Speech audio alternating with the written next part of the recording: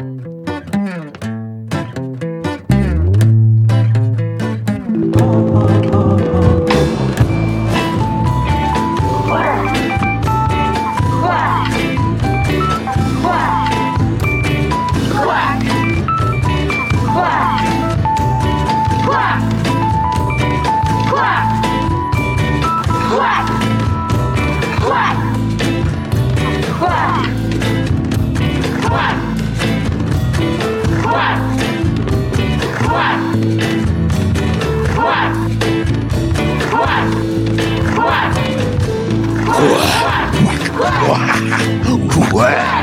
better quack. Academic quackness. Yeah. 12 and 0. I am Adam now. Oh, yeah, I'm Aaron Schroeder. That's right. This is the Quack 12 podcast. Yes, sir. The most official, unofficial Oregon Ducks podcast on the web footosphere. And I am joined, as always, by the guy who just introduced himself. We have Adam, I watched one game this week. That is right. You watched one Oregon Ducks game. I watched a couple Oregon Ducks game. One was very baffling. We'll get into that very soon. But the football game was the big one. Oh, yeah. I saw that the men's basketball team had a game. Or not the men's, but actually the women's basketball game had an exhibition game. The regular men's season basketball too, right? Though, am I crazy? Maybe they did. Maybe they My did. DVR was telling me it was men's basketball, but then it didn't record it. Maybe it wasn't new. Maybe you are getting a little. I'll look into this. This would be amazing for you to be breaking news to me. No. I do not believe that the men had an exhibition game. The women had an exhibition game. However. Playing whom? Westmont, I believe. And the men had a game. It was like New York Preparatory. It felt very small. News to me, my man. They're exhibition games. Yeah, I feel like the official rule on the Quack 12 is we do not fully care about basketball until football is over. That's right. Not because football is inherently better. It's because my little brain cannot fully comprehend two full-on teams, the men and women's basketball team, at the same time that I'm thinking about these Ducks on the gridiron. Right. I mean, there's only so much time that you can be actually dedicating. Mm-hmm. If you were to splinter off into the other things, then the quality of work becomes lesser on the football part. And I mean, when you're striking 1,000, why would you want to go down to 900? Precisely, Aaron. That was wonderful. You tracking what I'm saying here? Let me tell you this. Premium content. Why water it down? Well, let's water it down a little bit, a little appetizer, if you will. Sure. I do want to talk about basketball, specifically women's basketball. Got some tough news right off the bat. So somebody's injured. Somebody's transferred. Not somebody, some buddies, my man. Unfortunately, and one is the wonderful Te-Hina Paopao is injured, which is very, very rough. They don't know how long she's going to be out, but the person that they, by the way, it was Westmont that they just played 95-65. Paopao was out during that game. However, on October 28th, she was available during that game, and it didn't look like she got injured in that one. So I'm guessing it was during practice, and then also our really exciting transfer from USC, India Rogers. She is out apparently with a broken bone, so she's going to be out for a good chunk of time. And that is really tough when we were looking for them to contribute to our guard play. We desperately needed them, honestly. Well, wait a second. This is all preseason stuff, correct? Well, the season's done. I mean, the season started now, man. Like, what? We're getting Adam, I'm sorry. We are going to have to water down the well because we're going to have to start talking about basketball. If the season has started, it should be in. That's all I got to say is, is rough injuries. Let's hope players like Maddie Shear can really step up. Yep. I don't know. There are a lot of talent still. I mean, Sabali's not injured. Prince isn't injured. That's wonderful news. We'll see what happens. I mean, coming up, they got Idaho State. Then they got Dixie State. Eventually they got Oklahoma coming up. That'll be more of a challenge, but still, I mean, it'll be a while. Even if they're not the best, I think it'll be a while till they're actually challenged So I don't know. We'll see. Well, I think honestly, thinking on it for a little bit, I would rather the injuries than what seemed to be the norm there for the later part of last season into the off season, which is leaving. How many transfers we had. Yeah. Well, so I'll take them gone for a couple of games more than for the remainder of forever.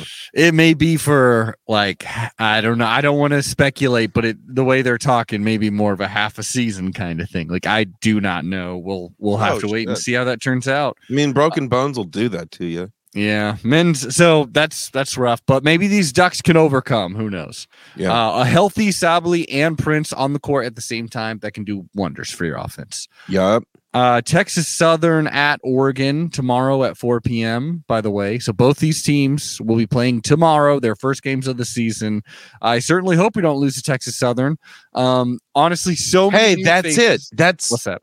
That's the game I thought I saw. The men are playing Texas Southern. It's coming up. Okay. Unless you saw something from the future. Is that possible? No, it was my DVR was telling me that it was going to be recording this thing. And I just assumed it was recording it during the Ducks. But well, I am glad that we figured this out on air, and I demand that you do not cut any of this conversation out. I never do. All right. Well, we'll be taking on Texas Southern. They have challenges in the past, so we'll be see. Right. Stop me if you've heard this one.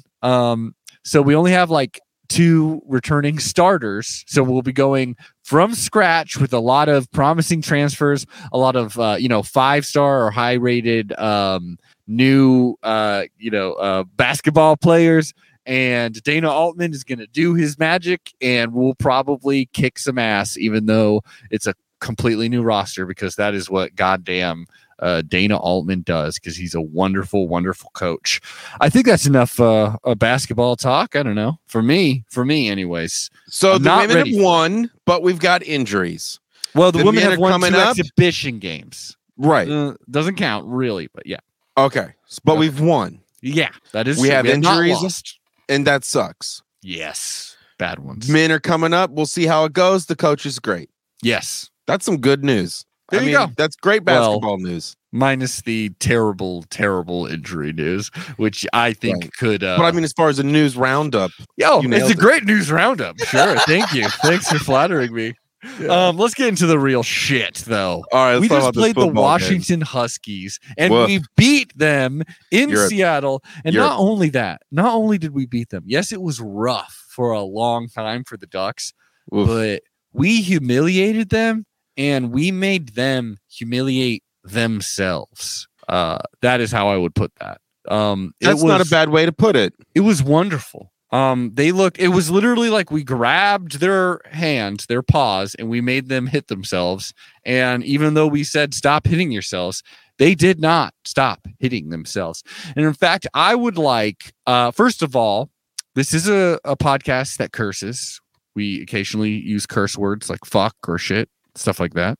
We're pretty edgy. Yeah, sure. Stuff like that. Not all of them. We don't get canceled, but we do curse. And I just wanted to say that before I play this video that sneaky Kayvon Thibodeau he played or recorded, right? He put it on his Instagram account, I think. So it's basically them in the locker rooms. If you haven't seen it, Duck fans, it's wonderful. Now, let's get into it. Let's watch the video. Yeah, let's watch the video, because there's one thing I want to point out that confused me. Okay, but I love the video. There's some curse words, y'all. Just wanted you to know. Yeah. Okay, here we go. Heads up warnings. You send a message, part of my language, you say, hey, motherfucker. Hello. Yeah. Ducks play football the right way. Because you know what they did last year when they didn't come down to play you? They play some shit. You ain't trying. Yeah. Bro, 30 seconds after they canceled their game with us. That's hilarious. In this life, you can't proclaim your way to shit. You just can't do it. Let's fucking sing this song. 1, 2. We don't know it. Oregon on honor. Little body on and on. Let's gather around and cheer. Little body Oregon. Let's make of the Warriors. Little body Oregon. For the victory of our heroes. Little body Oregon. We'll run. Cristobal's dancing on the table. Like a charismatic cult leader.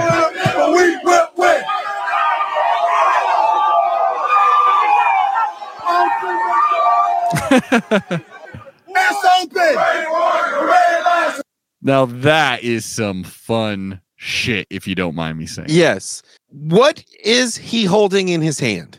Are those? Is he holding a knife? What are you or talking some about? kind of shears? Kayvon Thibodeau? I think those are gloves, my man. I think he's just wearing gloves. Go back to it. No, never mind. No, we can't. We can't do this to the podcast listeners. You're gonna have to do your own research next week. Come back with what you actually think it is when you watch it. But I will say it's just it's wonderful. I just love that Cristobal and like I imagine he's not getting Kayvon Thibodeau in trouble with this or anything because it's just too badass and it looks too good on the Ducks, you know. And by him like quote like leaking it. Like having Thibodeau just do it and make it look like, oh, I didn't know I was being recorded. It makes it look like this is the proper way to talk trash, not like the way Jimmy Lake's been doing it, you know? Right. You're like, you got to look classier. You got to do a little smarter. Well, it's so smart because it shows how unified this team can be. Oh, sure. Which I think is spectacular. You know, I'm just rewatching it right now quietly in the corner. If you want to keep there. Okay. When he's clapping his hands to the song, there's something around his fingers, and it just looks like these shears. And I'm wondering if well, it's right there. Anywho. I'm sorry, my friend. I don't know about that one, but I will say it's just really nice. I mean, him talking about, you know, like you can't claim all this shit and stuff like that. You just can't do it. It's him clearly talking about the Huskies being like, we are Pac-12 North champions last season, even though they got it because, you know, they canceled the game before they played us. Like, whatever. We're not salty about that, but it was nice. I loved that footage. I love Cristobal dropping motherfucker in it because that made me laugh. Like, listen here, motherfuckers is a very fun thing to say. Yeah, and I recommend as many people say it as possible because it's gets people's attention. You know, I mean, Sam Jackson's made a career off of it. It's perfect. Yeah, that and hold on to your butts. Honestly, maybe we should use that clip at the beginning of every Quack 12 podcast now. Sure, I'm for it. Is that too crude? No. In fact, let's bring in our guest to the studio to ask him if he thinks that is too crude of an idea. Because I get it. You don't always. I mean, we're a cursing podcast, but our guest today to break down a wonderful win over the Washington Huskies. Yeah, it hurt a little bit. You know, it was tough in the beginning when we were down the whole way through. Well, when we got that safety per se, or when Anthony Brown threw that pick because he may be colorblind and he can't see when people are hiding in their logos or something. But, you know, that pick was painful, but it's still the entire time. It had the feeling of the Ducks were this big, like, you know, like bulky, like, you know, like hulking, like juggernaut boxer ready to fight. And the Washington Huskies were just this like little bee that was really getting them for a long time, like getting their eyes, getting their, you know, like getting spots that made it so it couldn't quite get to them. But you knew when they eventually were able to square up that the Ducks were really going to take over the game. And that is totally what happened. I mean, the run game was real. And like the raining was freaking insane. And Anthony Brown did have a tough first half. But overall, I mean, the Ducks looked dominant, even despite amazing punting. I think that really helped out the Huskies. Well, I mean, it was still boring, though.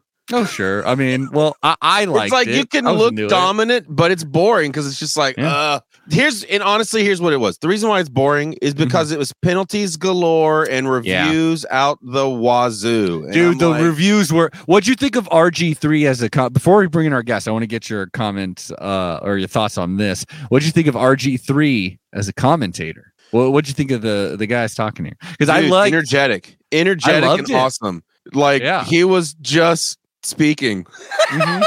Oh, especially when he was making fun of like Jordan Happel with the clubbed interception. That was funny. Like, how are you gonna get picked off by a guy with like one hand? You know? I mean, well, that's what's great about it, right? It's almost unchecked language, like because he's just out there reacting. And he was excited. I did really love that. Oh, yeah. And it's so different than like, oh, hey, everybody, it's me, Rod Gilmore. Well, like, for sure, they were having a lot of fun with each other in the booth. Like, they were having a giggly good time. Part that literally made me want to punch myself in the face was when the refs, so Oregon, right? Like, I forget which tight end, I think it was Terrence Ferguson, did not catch that ball. He didn't catch it, but it was ruled to catch.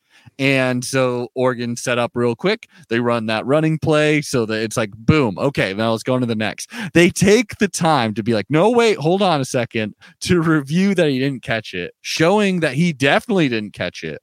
But then they take the time to be like, but as you all know, we can't change anything because there was already a play. It's like, well, then why did you fucking take the time to go back? That was the kind of shit that I was just like, this is unbelievable. It was terrible. Yeah. But I do think the cringe of all moments was the 2 minutes that felt like 2 years of them bouncing Travis Dye rhymes off of each other after he scored a touchdown. Yeah, I didn't catch that you sent this to me on text, and I'm not sure I caught this moment. It was just too much. It was they kept trying to make Travis Dye puns and rhymes, and it was like, stop it, guys. Just stop. Because I mean, for real, 10 sentences worth of just back and forth rhyming to each other. I love it. Well, I liked him. I would love more games with RGT. Loved it. Yeah, it's cringy, but I love it. The game was so boring that I was glad they were there to be so colorful about all of it because it made it better. Well, there you go. Let's finally, now that we've put this off long enough, let's bring in our guests from Addicted and then we got to get out of here. And then we got to immediately leave. This has been way too long. Yeah. Addicted to Quack is a wonderful site in which this writer, his name is Hythloday, writes. He writes his Duct Tape series, which previews each upcoming Oregon opponent and also breaks down the previous game that the Oregon Ducks played. They got really helpful clips in there, and it just helps you see the game in the way it's actually playing. You know, get away from the Duck Twitter. Like, this is what's actually happening on the field. We love having him on. He's basically the third host, but the eternal guest, at Hythloday1 on Twitter, HYTHLODAY, the number 1. Hythloday, we beat the Washington Huskies, and all in all, it was pretty damn close to what you said would happen last week. Actually, I think you're almost on the money. Yeah, it was pretty damn close. You said something like 20-13 or 26-27 to something. I think. Yeah, it was right about in there. Yeah, and it was about as ugly as we all thought it'd be. Yes. There you go. Thank you. Nice having you. Wait, we got to get the tagline in. Hythloday, how are you? I'm well. How are you? Oh, yeah. Yes. You know, if I weren't able to do that, you should fire me. All right. Like, I put an accountability section of my articles for a reason. Like, right. I mean, games are mostly predictable, you know, like, you know, every once in a while you're going to get some screwy outcomes, of course, but like being able to describe the general shape of a game, like, yeah, that's what you pay me for, Adam. Yeah. And I mean, we did see a lot of what we have seen in a lot of other games. And I don't know if you agree, like, I didn't feel as scared as you would assume a Duck fan would in the first like quarter and a half, just because there was so much of Washington's success was happening not on offense. Their offense wasn't having to do anything. Right, to exactly. Get the success. It was interesting. I was actually thinking about this podcast while I was watching the game, because you may recall in the 2019 season when Oregon played Stanford, and you had me on this podcast, and we were talking about the hidden yards battle of field position. Man, I thought of that exact game.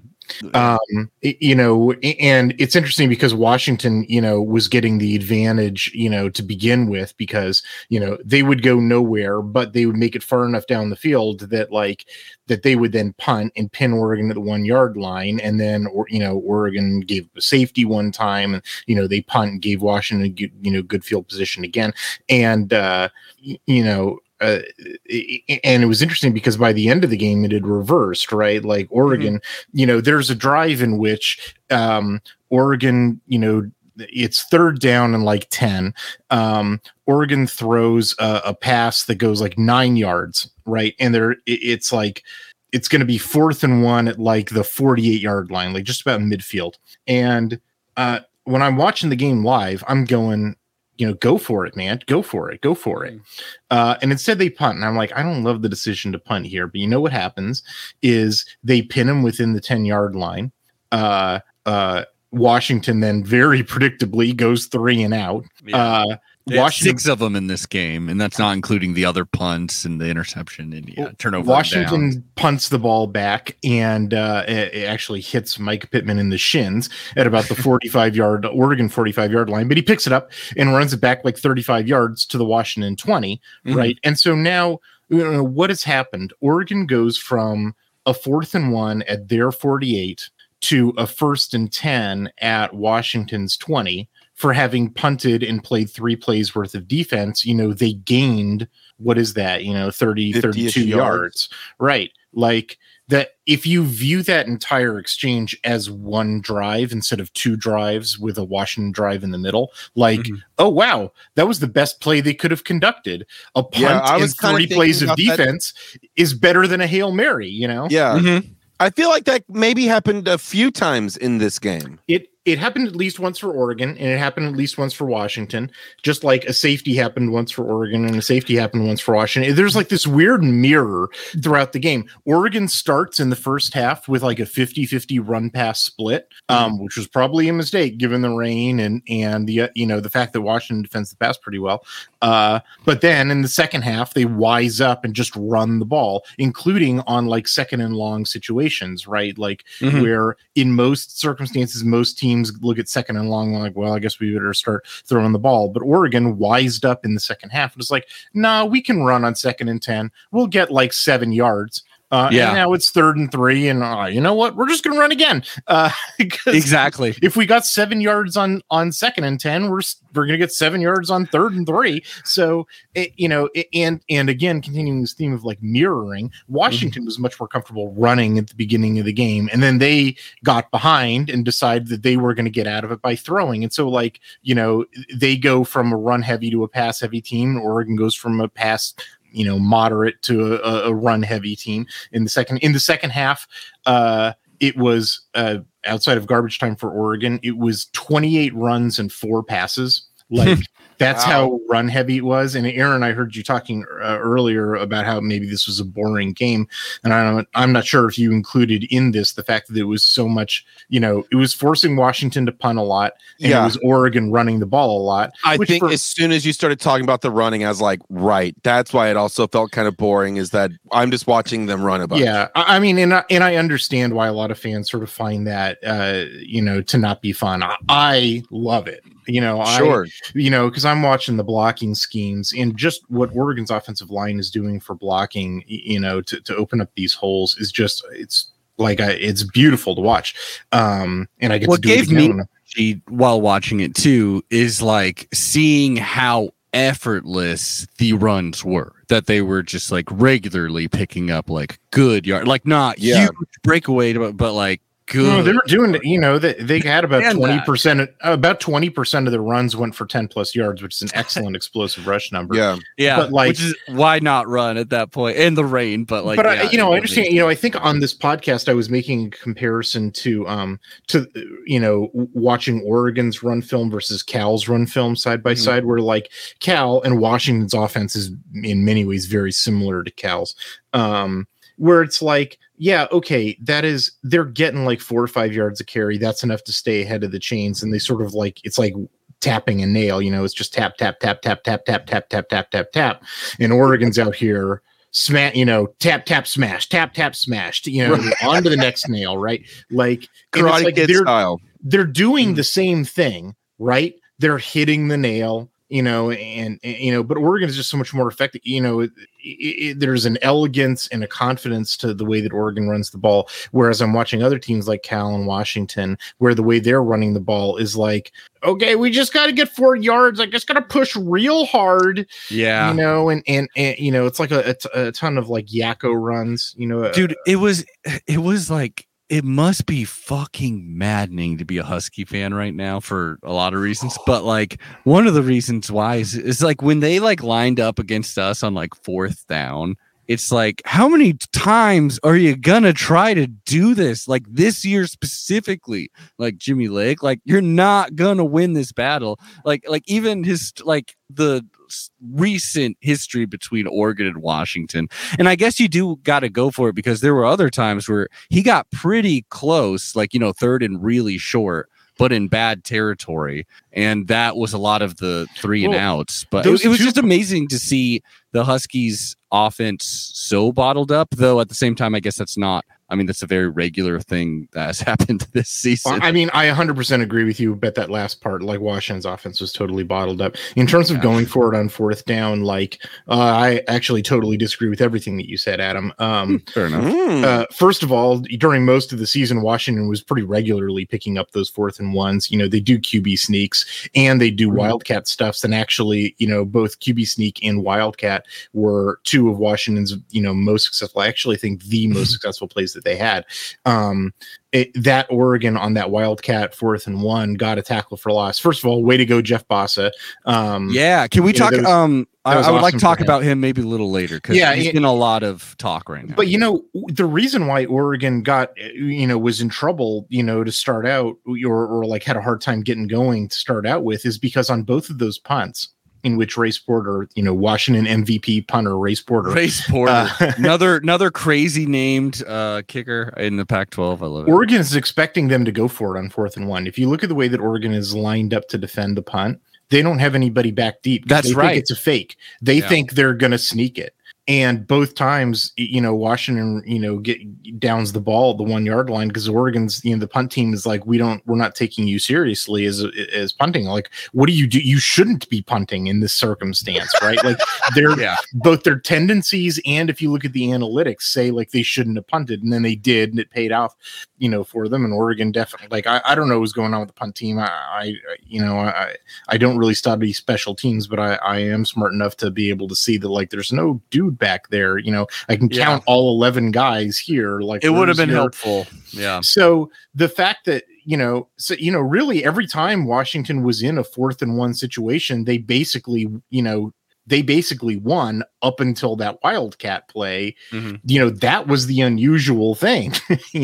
True. I guess I had that against Michigan. There was one play that just really probably cemented that idea in my head. Yeah. Well, that's why I'm a film and doing the math is sort I know. Like, I'm you remember like the super memorable one play, and then you forget the 13 ones that are like. I should do like the AP poll. That should have proven that I deserve my vote. Is my assessing a team from like, well, I remember this highlight play. Yeah, right. Remember that highlight play. That's very common, Adam. You're certainly not alone in doing so. Hey, I'm a pro. And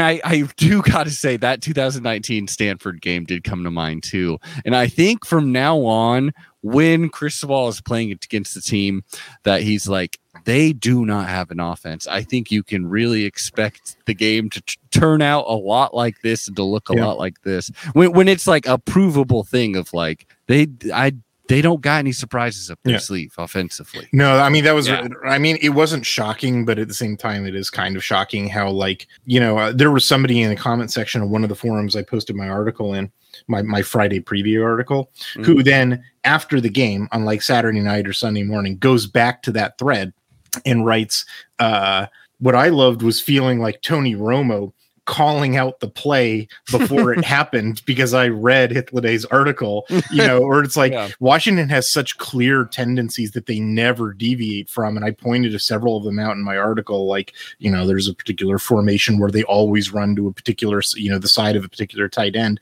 And so I was doing it at home too. I was pointing to the screen, like it's a run to right there. And then as soon as the ball is snapped, and I put a clip of this in my article, which I just sent you, Adam. I don't know if you have had a chance to look at it yet, but like, where it's like, as soon as the ball is snapped, all of the Oregon defenders are moving. Like, I'm not kidding. You can see 9 out of the 11 of them on the screen, and 9 out of 11 of them are going exactly to where the ball is supposed to go, because that team never deviates from its tendencies. And and their offensive coordinator just got fired. Well, that's what I was going to say. Is that your fault? Are you at least partially to blame that John Donovan, always the offensive coordinator for Washington, was fired? And by the way, Aaron, this is breaking news. Basically, probably just for you, maybe for some listeners. Jimmy Lake, do you remember that moment? There's a little confrontation where a Washington player was mouthing off probably to a Duck, I imagine, and Jimmy Lake runs over because he doesn't want a penalty, called on any of his team or anything. He runs over, he kind of pushes or kind of smacks or slaps a player's kind of mask area, and then pushes him in the back away. Do you remember this moment at all? It was pretty quick. Well, that moment actually came under investigation, got a lot of somewhat viral, Pac-12 viral. The AD for Washington said, we're looking into it, and Jimmy Lake is on a 1-game suspension for next week. Wow. Which is great. Arizona State will play 3 interim head coaches in a row, because they went Dante Williams, Jake Dickert, and now Bob Gregory. Jesus. Yeah. Jesus. And people were saying how funny it would be if Washington pulled off the upset right now, and then okay, Jimmy Lake, get back in here. I called Washington to win this game in the preseason. I didn't think that Washington was going to collapse this badly, but I also didn't think that Arizona State would sort of collapse as badly as they did in their previous 2 games. So well, damn. So Jimmy Lake won't be there next year. Let's talk about some of the you're making let's pray to God. Let's pray to God he's there next year. Honestly, it's a really good thing as a Duck fan. It's instead of firing his ass, they just first of all, they fired his offensive coordinator, which makes you think that they're gonna, usually a lot of times when they do moves like that, it's okay, we're gonna give the head coach another year or so, get them maybe one more hire under their belt. Sometimes it's like that. And then the fact that it's just a 1-week suspension and not just indefinite or you are fired is good for Duck fans, because that means Jimmy Lake may be around for a whole nother year. There's a chance. There's a chance. Besides the fact that most of the Pac-12 needs to get fired. That's really the situation that we're in, right? Rolovich had to get fired. Lake needs to get fired. Wilcox probably should get fired. David Shaw, yes, I know they beat Oregon. Honestly, Stanford's not going to get anybody better. But honestly, at any other school, he would have been fired by now. Definitely, Chip Kelly needs to get fired. Clay Helton already has been fired. Kevin Sumlin was. I guess Jed Fish's job is safe. Carl Durrell's probably, I don't know what Carl Durrell's doing. I can't, Kyle Whittingham and Mario Cristobal and Jonathan Smith, although Jonathan Smith's team just fell apart. They're all mad at him now. Name a good coach in the Pac-12. There's all these job openings. LSU fired their coach because he's a sexual predator or something. I holy shit, on that. Really? I'm not sure if that's allegedly they fired him. Allegedly. There's a bunch of programs that need to replace their coaches, on the East Coast. Do you think a single one of them is looking at a Pac-12 coach? They're not going to take Whittingham because he's never going to leave Utah. Frankly, that guy's probably going to retire in the next year or 2. Nobody's going to take David Shaw because he's, wedded to Stanford, and Oregon's willing to pony up the dough to keep Mario Cristobal. Every other coach in the Pac-12 is not in demand, not even a little bit. This. What if David Shaw is fired at Stanford and hired at Washington? Is that a possibility? That kind of seems academic prowess is a real thing for Washington. So if you get Shaw, come on. That's good. It's not the craziest idea that I've ever heard. Like, it does seem like it would be a fit, but like, why would David Shaw? I mean, he played Shaw's there, safe as hell, like, for some reason. Just like they're not going to get Jonathan Smith because he played at Oregon State. Yeah. Like, and Washington is not going to pony up they're not going to make an offer you can't refuse. Just Washington's not in that financial situation, nor is it their culture. Like, yeah, no, I'm just saying that, like, I mean, it's hilarious. On September 1st, every 11 out of 12 Pac-12 fan bases was saying Mario Cristobal's a lousy coach. Anybody can beat that chump. Yeah. And here we are on November the 8th, and I'm telling you what the narrative is going to be from those 11 fan bases is going to be like the fact that every Pac-12 team fired their coach. It proves what a lousy coach Mario Cristobal is, because he could only win the Pac-12 against all these lousy coaches. Like, it's just like, funny. And some team in Ohio, whatever. Yeah. It's just like, give me a break, guys. Like, I really don't think that most fans have any idea what makes for a good coach or a bad coach, or a good football team or a bad football team. I think they look at wins and losses, and close wins or whatever, and they sort of like, well, my team could beat that team. Yeah, they didn't this year or last year or most any year, but like, oh, they totally could though. Like, they just need putting me in at coach, and if I were calling the play, it's just like, give me a break, dude. Like, there's one good coach in the Pac-12. And one reason why he's good, because he gets high-level talent. And not only that, but he'll mold other talent into the form that he needs at this time. And that's my introduction to Jeffrey Bassa, who started at safety. Oh, that was a hell of a segue, Adam. Way to go. High-ranking safety, too.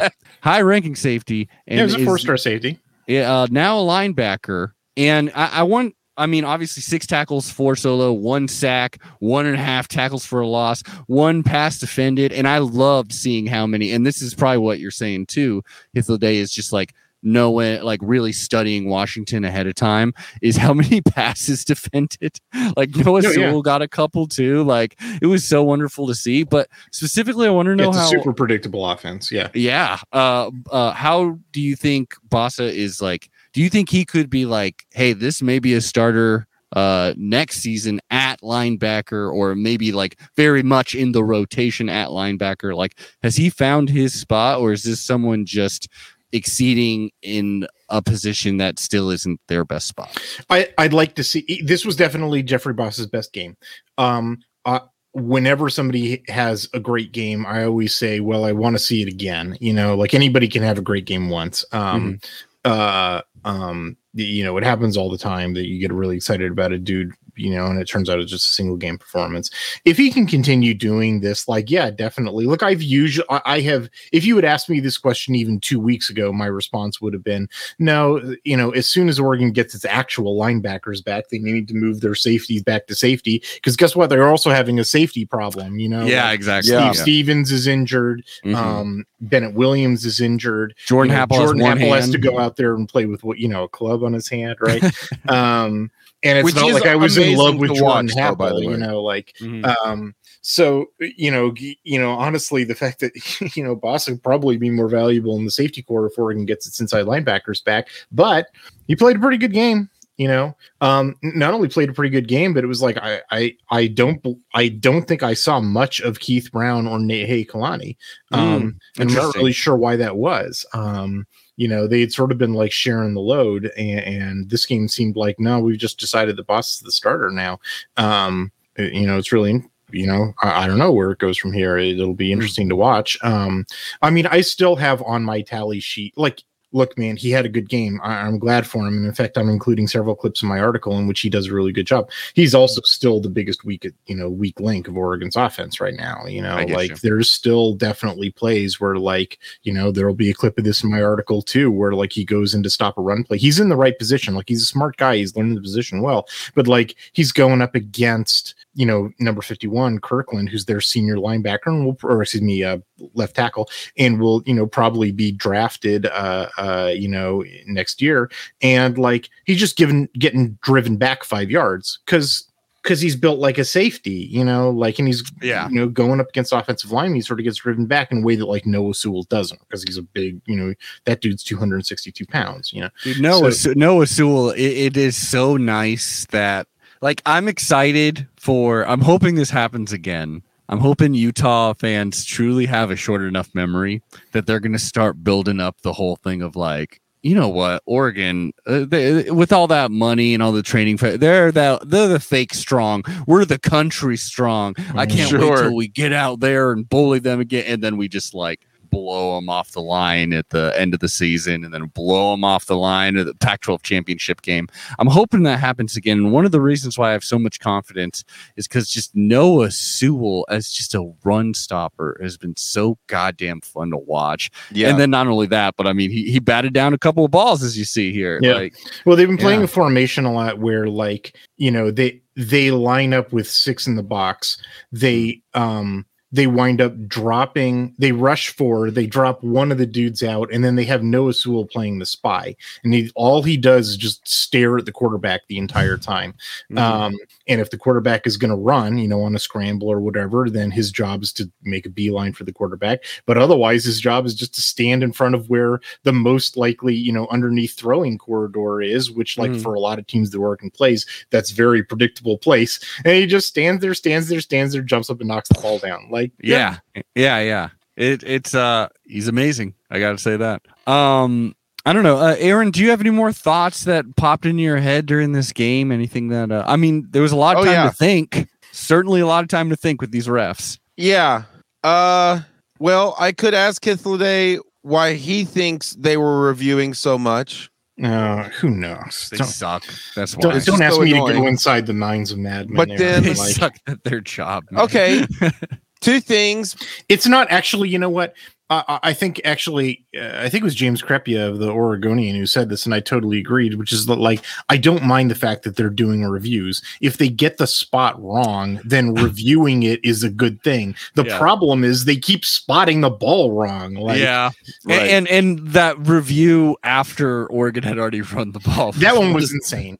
But, you know, there's a bunch of, I mean, honestly, like, I don't like dwelling, but, like, there's a bunch of. Do you think it was a safety? Do you think the Duck safety was a safety? Like the one that you know, they were called against them. He was out, right? And like, is it that if he runs back? I mean, yes, it should have been forward progress. Yeah, but it wasn't. But if you get forward progress if you are being forced back. You only lose forward progress if by your own volition you go backwards. But that obviously was not the case. But like, I don't, you know. So they would have been on the 1-inch yard line, you know, like they probably wouldn't have been a safety, you know, like but the next play would have been, you know, like you know, I'm not wild with that. The one that drove me nuts was, you know, Oregon won this game 26, you know, by 10 points with 26 points. Like it could have been 40 points because there's 2 drives at the end of the game, one of which Travis Dye gets the 1 yard line, but then they call it back because Alex Forsyth was blocking too hard.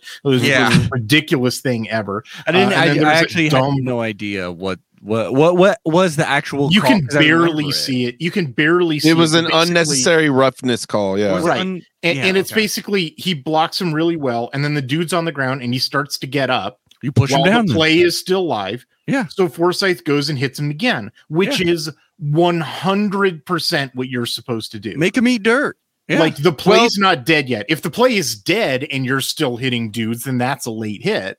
But or if what you do is go up to him and you give him the people's elbow, like that's also not cool. But if it's the dude is getting up to try to, you know, and the ball is still live, then going up and shoving him again to the ground is 100% what an offensive lineman is supposed to do. Yes. Like it was insane that was called. And then that would have been at the very end of the game where Oregon wanted to tack on another score because God damn it, good for them. You know, the refs start the clock 15 seconds early. Right. Like they straight up screwed the mechanics up on the final snap. Like, you know, and there's a couple others. There's a bunch of missed holds. You know, I don't want to go into it too much. They're bad, frankly. But like, there's a bunch of bad calls in this game. Like by bad refs. And the reviews, as obnoxious as the reviews are, the reviews I think got every play right. You know, like every time they went to review, the correct result of the review happened. It's just like they're reviewing too much because they're screwing up the initial, spot too much. But like the reviews aren't what bothered me. I'll never forget. They're like, "Oh yeah, we reviewed it. That wasn't a catch. That was not shit we can do about it." But yeah, that's not catch. I don't know why we started doing this. Is there a referee union, and are they mad about something currently? And can they be dismantled for a new one? Yeah. Okay. My only other thought about this game was how funny it was after the failed. Something happened with Washington right there at the end where they basically biffed it. Yeah, so they were going and to then punt they from cut their own to end the zone. stadium, and it's just everyone's walking out, and I was just like, "Ooh, Aaron, you saw a moment that could very well be one that I hope it gets played in Autzen Stadium in the future. Yeah, that's like flinging that ball. It's just wonderful because it's just like, first of all, you got the decision of we're gonna punt, which I'm not gonna sit here and be like that's the worst decision ever. Everybody was booing that shit. It was like what? I understand why Washington fans hated it. Like if I go down the total analytics, I think it was the right call. I think so. I mean, with the offense that they were playing with that day, yeah, I think it was. Yeah, like I have no confidence that they're going to drive the field from that point. On the other hand, if they successfully pull off the punt and if they get Oregon to do something stupid, then they get, if they get a turnover, if they punt to the 50-yard line and then get a turnover, then they've gained 50 yards of field position. Yeah. And that's a higher probability of getting a touchdown than going for it on 4th and 10 on the 1-yard line. And now you still have, even if you get it, have 90 yards that you're supposed to go. Like, I think by like a millimeter that was the correct decision. But then the football gods punished them. Like, every football fan is at least somewhat religious. That was funny believes in the football gods who punish you for cowardice. Yeah. And they're like, wrong plays, wrong calls. Well, it's interesting too, right? Because doing that punt kind of goes back to utilizing the same logic as of what happened earlier in the game that you were talking about with the Ducks, whereas we ended on the 45, 3 plays later, we're on the 20. Yeah. Mm-hmm. So it's like, well, maybe they were hoping that I kind of got the logic, but like football gods care not for logic. Football gods care for bravery and zeal and gallantry. Right. And when you conduct a cowardly act or profit by knavery, then the football gods punish you. Don't do that. Ball don't lie. The ball flew out of the long snapper's hand and up through the uprights because the football gods were displeased. When you can't claim shit, you just can't do it. Just like just like they said. I will say, what I did love about that biffed snap, was that the camera angle of the play happening, you actually get to watch the ball perfectly hit the cameraman. Oh yeah, filming it. There was a dude. Yeah, and then when they showed that angle, I was like, yes, you get this. It was so like, funny. The ball look of like resignation, like on you can't exactly see his face. His body posture was just like, of course this happened to me. Like, it's just like, this is my life now. And like you said, Aaron, the fans just streaming, dude. Out. And it was amazing. Those last minutes, you really saw a fan base that had like not just hope anymore in the game or the night, but literally like this team is over. Oh yeah, man. Yeah. Well, and it's not only that, but obviously like the way Lake's acting lately, and it's just it's not. At least Helfrich was quiet. At least he wasn't like running his mouth saying shit like this. This is true. Frankly, all the people who are like, this guy's purple Helfrich, this guy's as bad as I'm just like, dude, have some respect for Mark Helfrich. Mark Helfrich was way better than this dude. Mark Helfrich got Oregon to a national championship, and he was, kind and polite. He said, remember the Jesus Girls and Marcus Mariota interview? Like, he pivoted to praising in very sincere and kind terms. Like, I got a lot of warmth in and plus, like, I really have been enjoying when I listen to him call other games. He's a true Duck fan. He's from Oregon. Yeah, man. Just like no. You don't get to compare Jimmy Lake to Mark Helfrich anymore. Like Jimmy Lake is his own screw up. Absolutely.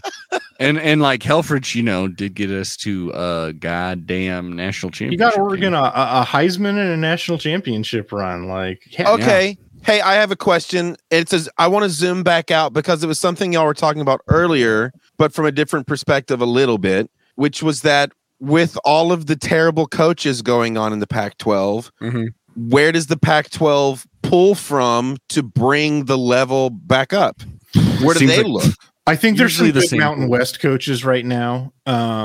DeBoer would be good. If BYU weren't joining the Big 12, Kalani Sitake would be a hot target, but he'll probably just stick with BYU because he's got a Power 5 school now. I think Kalen DeBoer at Fresno State will probably be a hot property.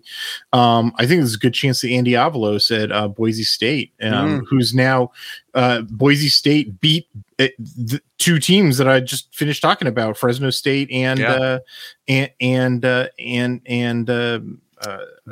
BYU, thank you. Like India, we obviously had a pretty good defensive, time at Oregon. Like, I think that he might be a hot property. San Diego State's been killing it. It might be, that's Brady Hoke of all people.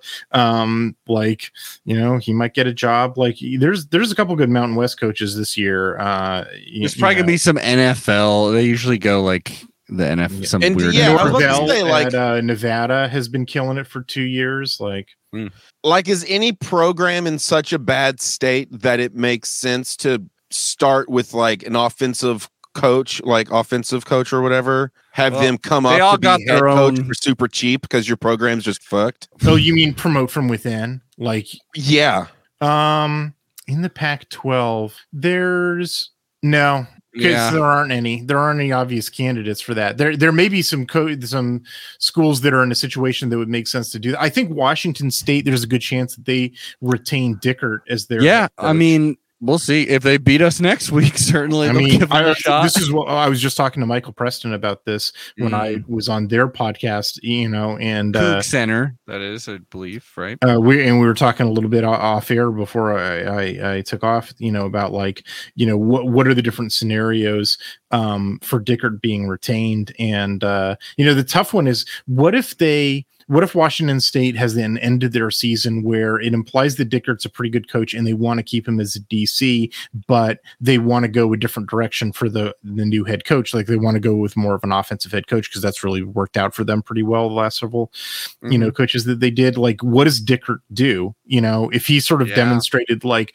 I could be head coach material, does he say, if you don't make me the head coach, I'm walking? Like, Washington State could play themselves, could sort of paint themselves into a corner here, or a big bonus, or a big raise. Hopefully, is sure. DC. There you go. Yeah, right. But like, with what money? Wazoo is like deep in the red, right? Like, I don't. Those guys just don't. I think that's a good answer. If Dickert like either beat us or just even, or probably going to beat the Huskies for the first time. Win the Apple Cup. Oregon State just fired their defensive coordinator. That's right. Washington just fired their offensive coordinator and suspended their coach. Wazoo's out of head coach. USC's out of head coach.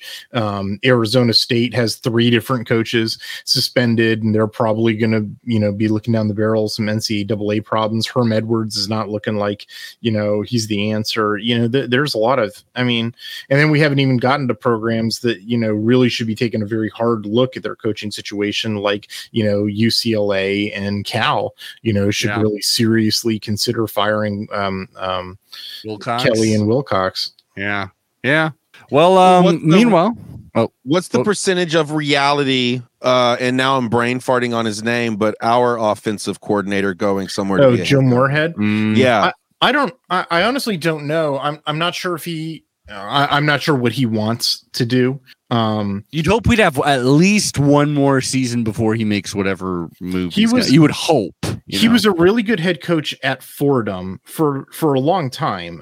He's done the head coach game before. Yes. But man. It was at a very specific circumstance. He was at Fordham, which is actually his alma mater, and he was born in Pittsburgh, but that was the school he went to.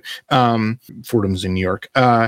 And he was the head coach there for a long time, and like took him to FCS, playoffs multiple times. Like, and that's actually where they got him out from. When Franklin at Penn State, got him, to run their offense. Like he went from a head coach to an offensive coordinator, and but Fordham is a very different school from Mississippi State, which is where the next head coaching job that he had. And it was sort of a disaster at Mississippi State. And talking to everybody about, Mississippi State, they're just like, this guy, the discipline on the team was terrible. I can tell you from doing film study that he was making really bad personnel decisions. And it might be a situation where, I'm not sure if the guy is really a good fit for a Power 5 head coaching job. I bet someone will give him a shot though. Especially if he had, if we end this strong and then next year, if he gets some real good toys again and another good showing, I think someone will forgive him. Someone will take a shot. If Shaw goes to the NFL, Stanford might actually be a pretty good place for Moorhead because it sort of recruits itself, or the type of player that Stanford needs. They kind of get that by just saying, I'm Stanford, please come here. Right. Yeah. And he probably doesn't have to worry as much about the sort of discipline and personnel problems that sort of plagued him at Mississippi State. I mean, it's a program which is comparable. I'm not saying that Fordham is the Stanford of New York, but he was as successful as he was at Fordham because he wasn't running into the same problems that he was running into at Mississippi State. So when people have been suggesting him from the Wazoo job, I'm just like, Wazoo is the Mississippi State of the Palouse. That's going to be a disaster. Okay. So I get you. If the right job comes along, then he could definitely bolt. But I'm not sure the right job is open in the Pac-12 for him right now. We'll see. And I mean, I feel like kind of to Adam's point too, it's like he's being so successful. Why would he want to leave? But with so many opportunities and windows to leave, kind of makes it like, well, shit. You got to cash your chips in at the right moment. Yeah, is what they're looking for. Or he's being like, I want to be an offensive coordinator at a really good school that'll keep paying me a whole lot of money. He's like, I'm getting paid hella great and I'm winning. I mean, there are coordinators that you don't find them that often. Generally, these guys are such egomaniacs that, and you have to believe in yourself at 100% to do this job. And generally, everybody is just trying to get a head coaching job simply because I want the power, Or maybe he'd want to go to the NFL as an offensive coordinator or something. Maybe that's another step. He wants, who knows? Yeah. But there are people who are just like, no, I love coaching college and I don't want to have to deal with all this stuff that a head coach does. I just want to do my thing. Right. And it's possible that he, turns out he's one of those guys. I'm not sure. He was a head coach at Fordham for so long, though. I kind of have a hard time believing that. I think he's probably waiting for the right gig to open up. I'm just saying that I don't really see the right gig in the Pac-12 right now. But people get desperate. We'll see. All right, y'all. It's time to look at the rest of the schools, unless there's any final thing you'd like to say about this. Well, I just spent a long time talking about Joe Moorhead. I think that he, if anybody deserves to come in for the brickbats, for Oregon, it's Joe Moorhead, because he shouldn't have been calling 50-50 run pass in the first half. Yeah, I mean, brickbats. You did. You've not heard that expression? No. You did make me think. I did think about you on that first drive specifically, especially considering it ended in an interception. Where it's just like, why the hell are we throwing the ball? No, we're supposed to. Well, that's what I was doing the whole time. I was like, stop it. Stop throwing the ball. What are you doing? And then in the second half, when they don't throw the ball, except for very selective moments, I was just like, is this a tacit admission that you made a mistake? Yeah. Honestly, I am fine with a lot of these games just being like, okay, we're going to start this by running the ball down your damn fucking throat. I mean, the thing that's weird is, as a film reviewer, I'm trying to pick out, because Anthony Brown makes some mistakes in this game. There's some bad balls in this game. It's actually not many. The pick is real bad, obviously. Yeah. But there's maybe colorblind. There's a drop too. That one, frankly, wasn't as terrible as the Stanford one. The Stanford one is just he just totally didn't see that dude and he threw it right at him. The Washington pick is more like he thinks he can zip that ball faster than the Washington linebacker can react and jump over and get into the lane. And it turned out the linebacker was capable of doing that. And so he probably shouldn't have run that risk, but I don't hate it as much as I hated the Stanford one. The Stanford one made me think that there was something seriously wrong with him. And maybe no, it was. But we're not going to talk about that. this pick was more like it was bad. So anyway, the other problem is there's like 3 or 4 other like bad balls or sort of bad decisions. But the problem with it being so rainy is it's like I can't tell whether or not that's Anthony Brown throwing a bad ball or the ball is wet and it slips out of his hand.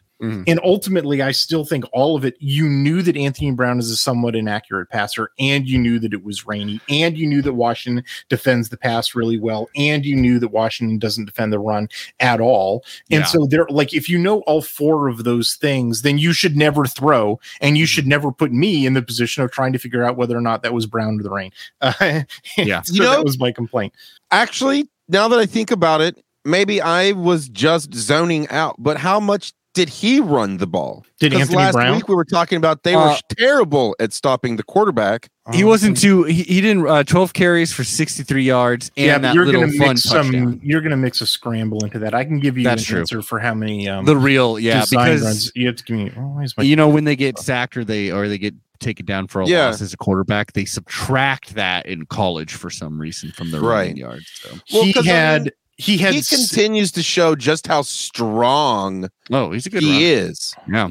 And like the way, was he the one who tackled after the interception? I don't know. I can't remember who tackled him. Oh, it was him? Yeah, and he brought him down. It was like, this is actually just an extremely athletically strong person. He's big. And I'm like, why is he not running every 4 downs? He runs a lot, dude. I mean, he had 7 let's see.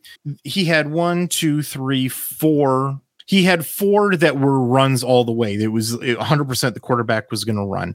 He had 3 more that were, read keeps where, he's reading the defense and because the defense was a certain way, he was supposed to keep the ball. There's also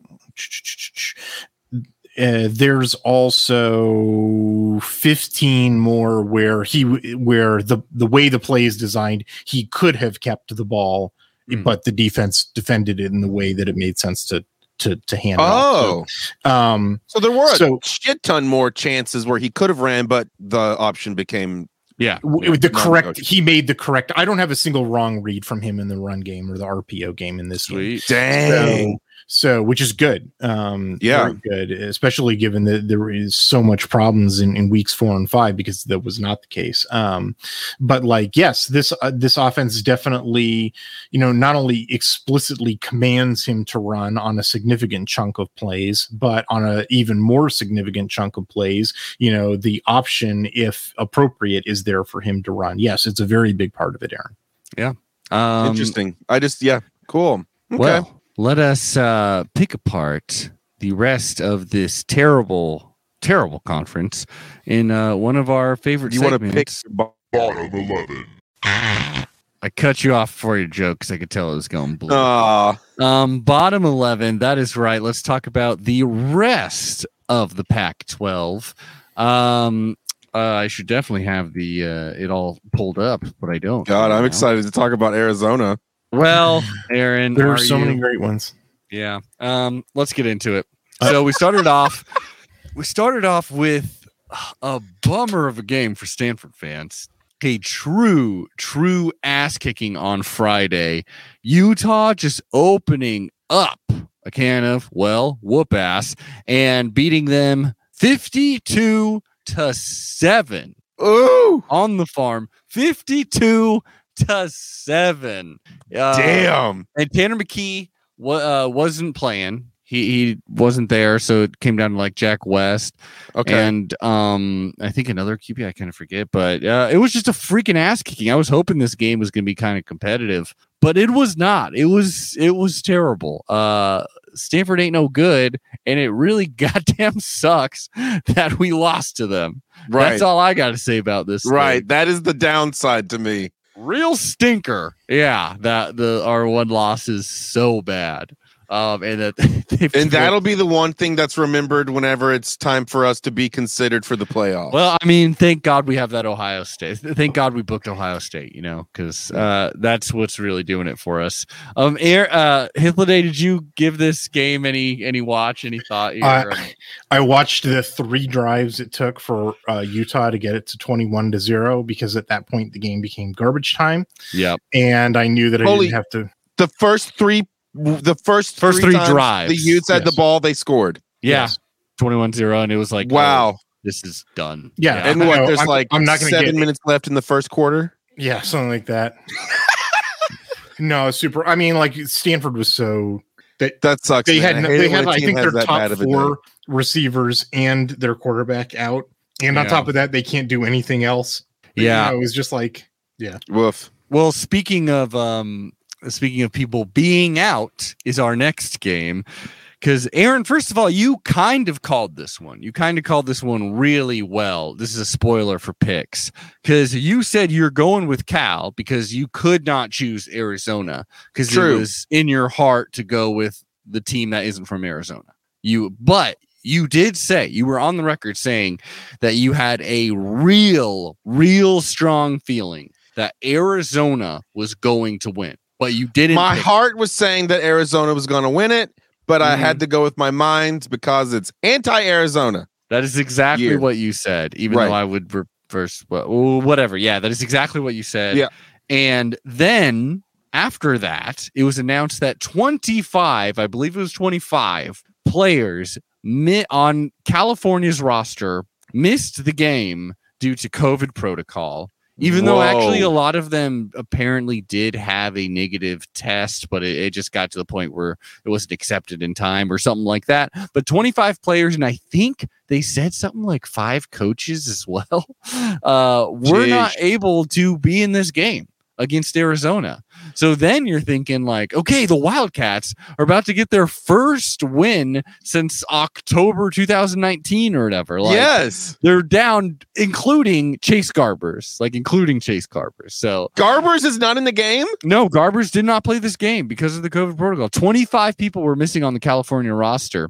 Wow. Final score 10-3. Arizona for their first win since 2019. Woof. Yeah, this game was fun. Like, this game was really fun because I was watching it. I'm pissed because I know you got a point now. I got that point. You called it though, man. You did call it. And I was watching this with my girlfriend, and this was definitely sometimes if it's a super close game, I'll want to have the sound on. You know, if it's not a duck game, I'll want to have the sound on.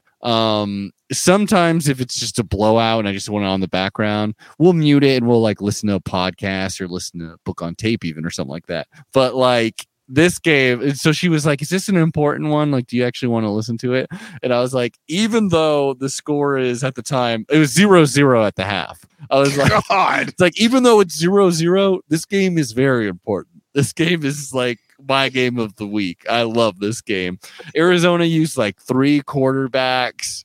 Both these teams are goddamn. Jeez. I mean, like California had a pretty great excuse of not looking good in this game. Yeah. But Hythloday, were you as engaged into this one as I was? Because I loved it. I watched when I could. I watched the end of the game. I definitely think it's on Cal that they didn't have a second quarterback ready to play. Like that's not good coaching. Yeah. I mean, was he the second? I'm not as well versed in Cal's roster. Was he like the second QB, or was this like it's hard to tell QB? Because Cal's never in garbage time, and so they never put their other quarterback in. They're always in Garber's time. They're never in garbage time, so they never put in this. Yeah, good point. 10-3. I gotta love. You know, if it was SEC or the Big Ten. What I thought was hilarious about it was that there is one 30-yard pass to, I think, Kakao Crawford. The second longest play that Cal had was a 15-yard penalty from an Arizona player punching a Cal offensive lineman in the nuts. Oh my God. Wow. That was their second longest gain of the day. They're like, that's a win for us. It was the get punched in the nuts offense. That's gonna be a win. I was just like, what a perfect metaphor for this game. Yeah. But guess what? Arizona fucking won a fucking football game, and I love it. And, you know, the other important thing about that is that it means that there is only one team in the Pac-12 to have ever gone 0-12. The 2008 Washington Huskies. That is right. Thank God. And we were saying that at the beginning of, or not the beginning, but I think after they lost to like the Lumberjacks, we were saying like, oh no, be on watch because this could be a winless team and that could, Wait, Stephen F. Austin Lumberjacks? No, the NAU, Northern Arizona University. Yeah. Oh, okay.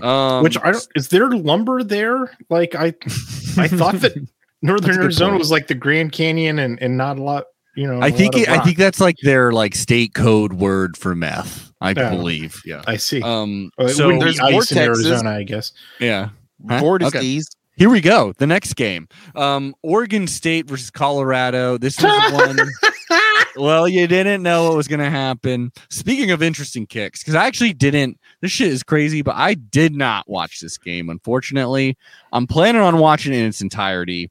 Double overtime. I believe to get to overtime, an Oregon State kicker had to kick a 60-yard field goal to get to overtime, which nailed a cheerleader in the back of the head.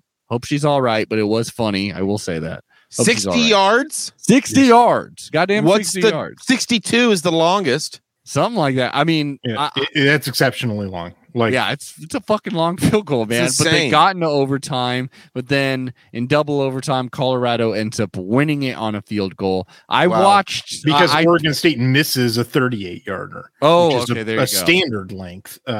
That's interesting. Yeah, I did not watch this game. I do want to watch it. Hythloday, what were your thoughts on this one? I mean, this is going to be a very rich film study game for me because it's within the 4-game window of when Oregon plays them, and unlike the Utah-Stanford game that we were talking about, the entire game is non-garbage time, right? True. Like every snap that happens in that game, I don't know, maybe there's a kneel before halftime, but virtually every snap in that game is going to be valuable data. And like Oregon State was not playing well, like their defense is really not good. They fired their defensive coordinator.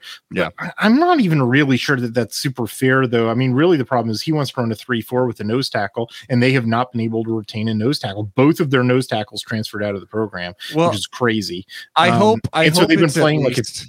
Okay, I hope it's at least for Oregon State side. It's a sign that it's because they want to invest in a very good DC hire and help out Jonathan Smith. Like, I hope that is it, and not just like, well, we'll get someone basically on that same level again. Like I hope they get. Yeah, I mean, good luck. I don't know who that person would be, honestly. That they can do miracles with the talent level that Oregon State's getting. Like, I just don't know. I mean, like I was, saying Tibesar wants to run a particular system, and then he can't run that system because the team, which Jonathan Smith's got to come in for some of this too, is not able to keep a nose tackle. And so instead he's got to run a 2-4-5, which is not what he wants to do. And and they can't stop the run, which no shit, a 2-4 can't stop the run. You just watch that in Seattle,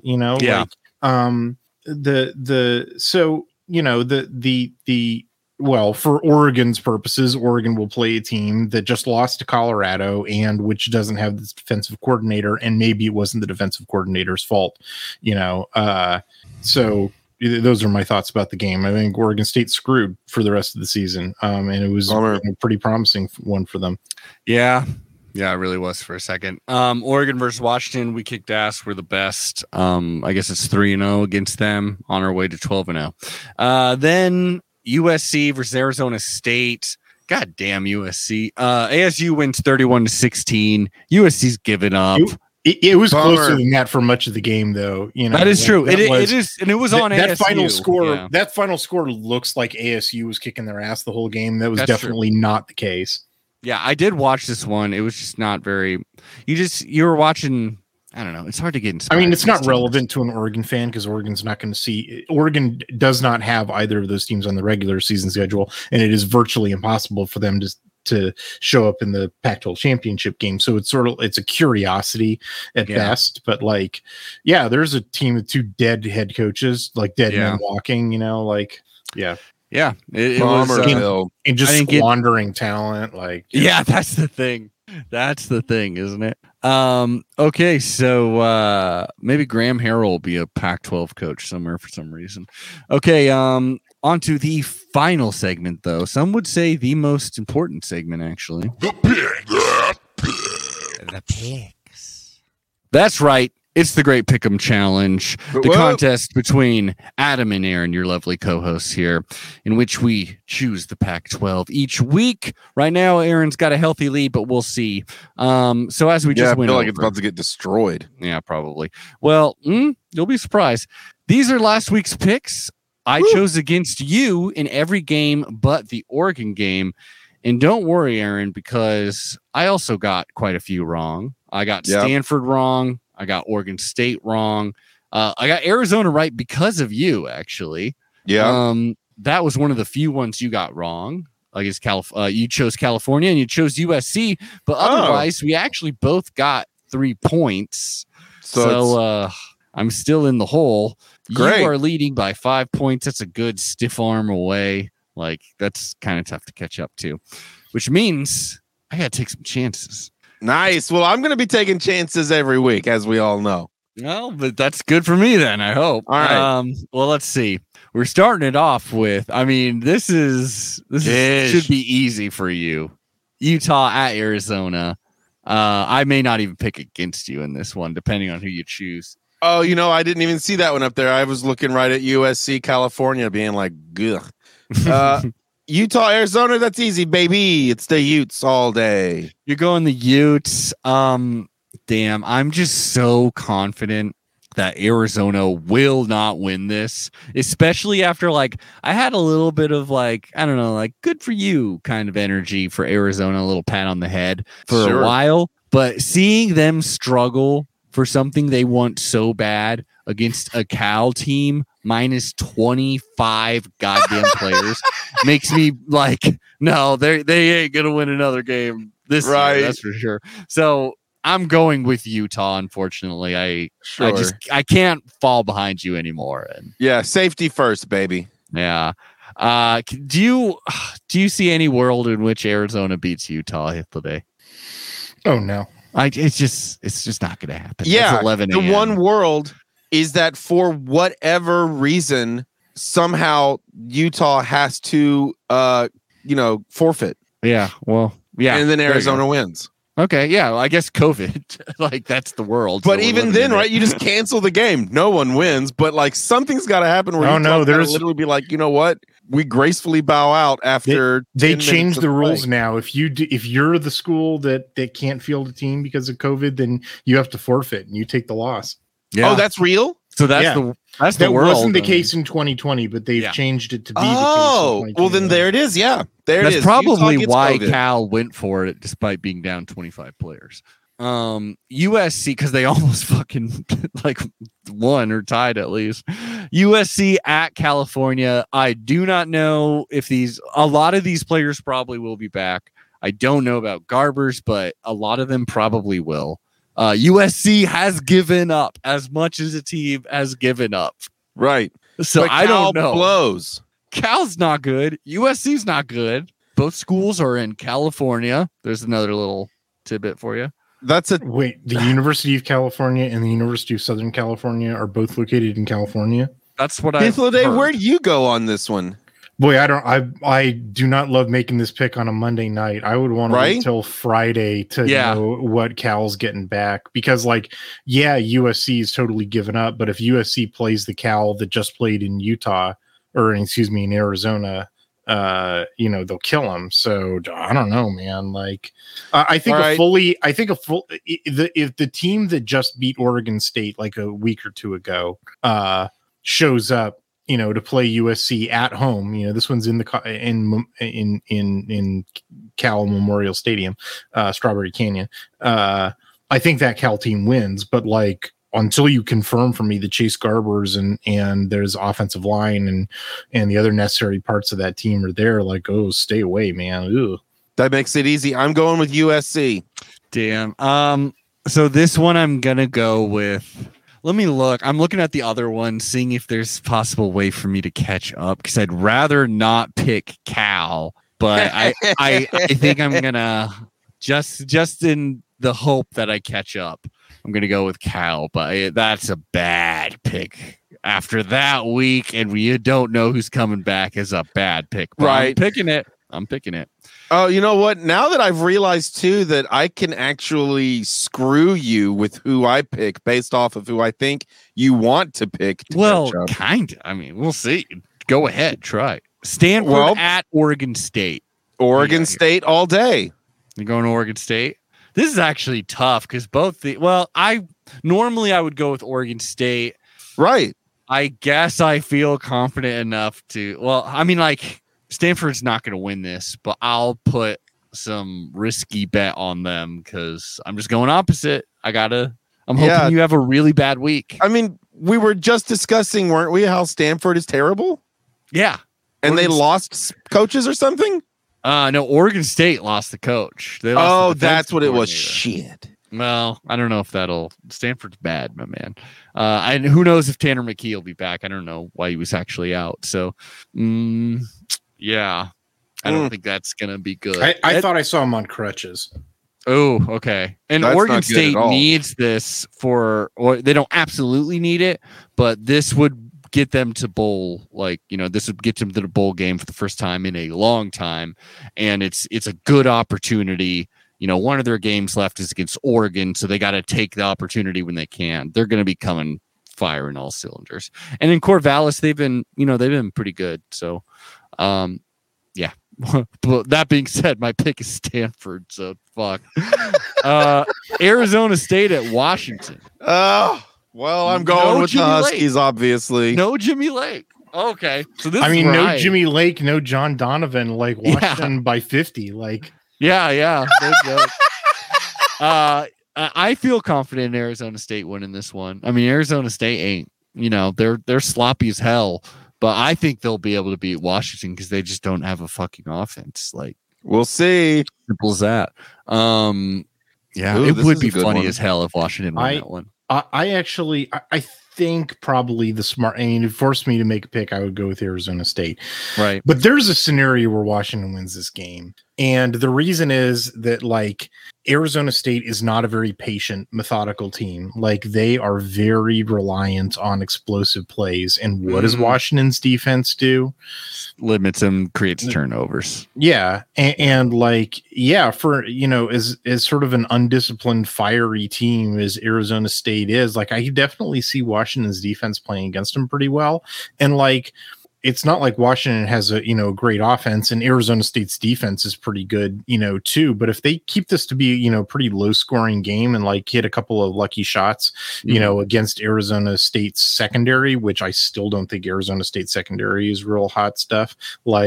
There's a scenario in which Washington wins this game, and then you look back in hindsight and you're like, oh, that kind of makes sense, actually. Yeah. Again, I'm not guaranteeing that it happens, but there are sometimes that a team wins where you're just that win didn't make any sense, at all. That shouldn't have happened. For example, Wazoo against Arizona State a couple of weeks ago, where that happened because Arizona State threw 5 crazy,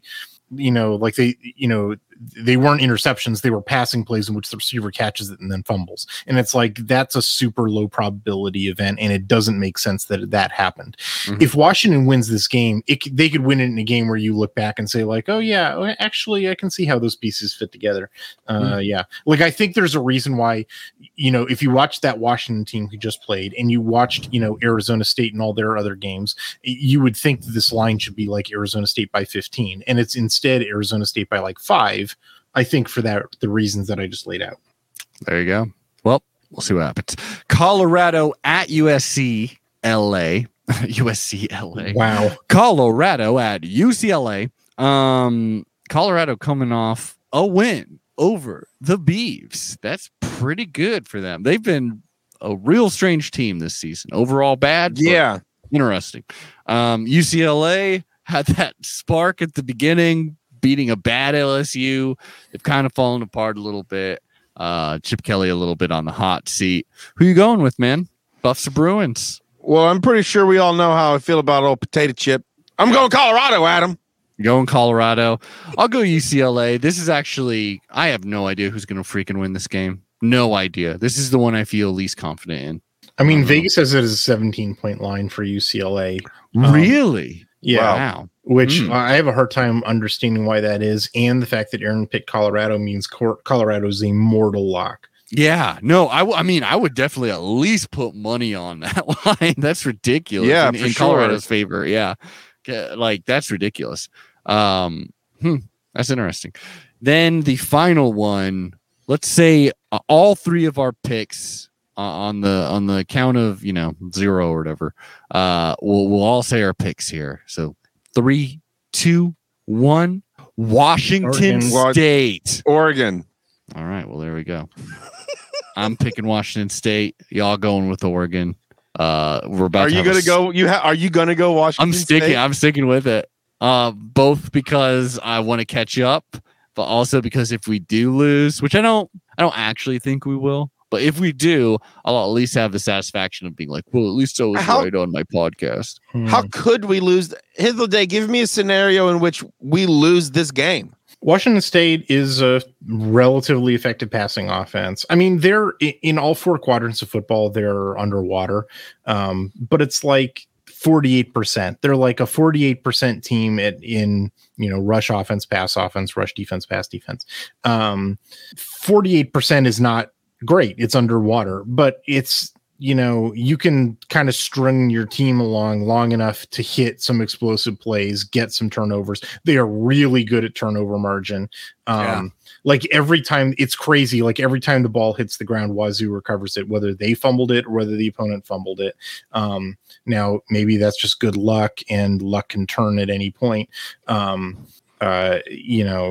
Hard to say. The way that Oregon wins this game is they just run the ball a million times. Like Washington State can't stop Oregon's rushing attack. And so, if Oregon's smart, they just run the ball a million times and they just take all the oxygen out of the room. And, they only need to get a couple of stops against, that passing attack, which, like I said, can be explosive, but it's also pretty inefficient. And there's probably some stops to be had. The like straightforward, pure football, traditional way of analyzing a game says like Oregon should run all over this team, and if they can run all over a team, they win the game sort of automatically. But like it's a night game against Washington State.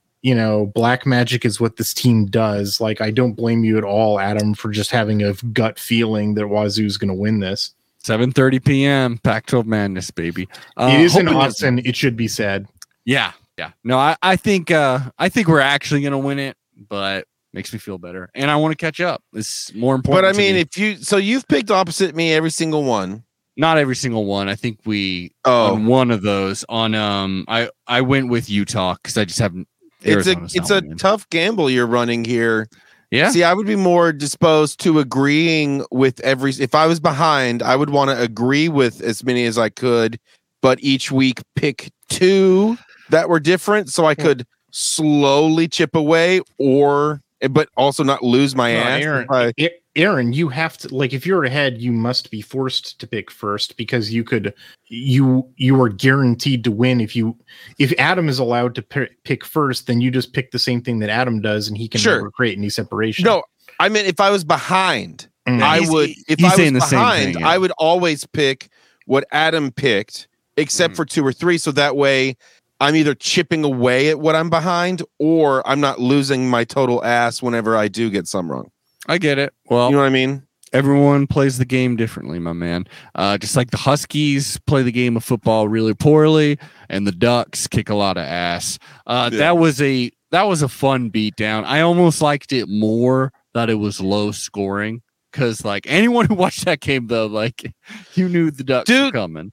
Do either of y'all remember offhand what Hitler predicted the score to be? Because you were only off by a few points. I did just listen to it. You gave like 2 scores. I said it was either going to be like 24-10 or 27-13. That sounds right. Yeah, I think that's exactly it. Both pretty damn close to the score. Yeah. It was fantastic. We had a great week of football. We all need to treat that like a goddamn holiday. That was. We beat them in Seattle. Hey, and Washington State's coming up.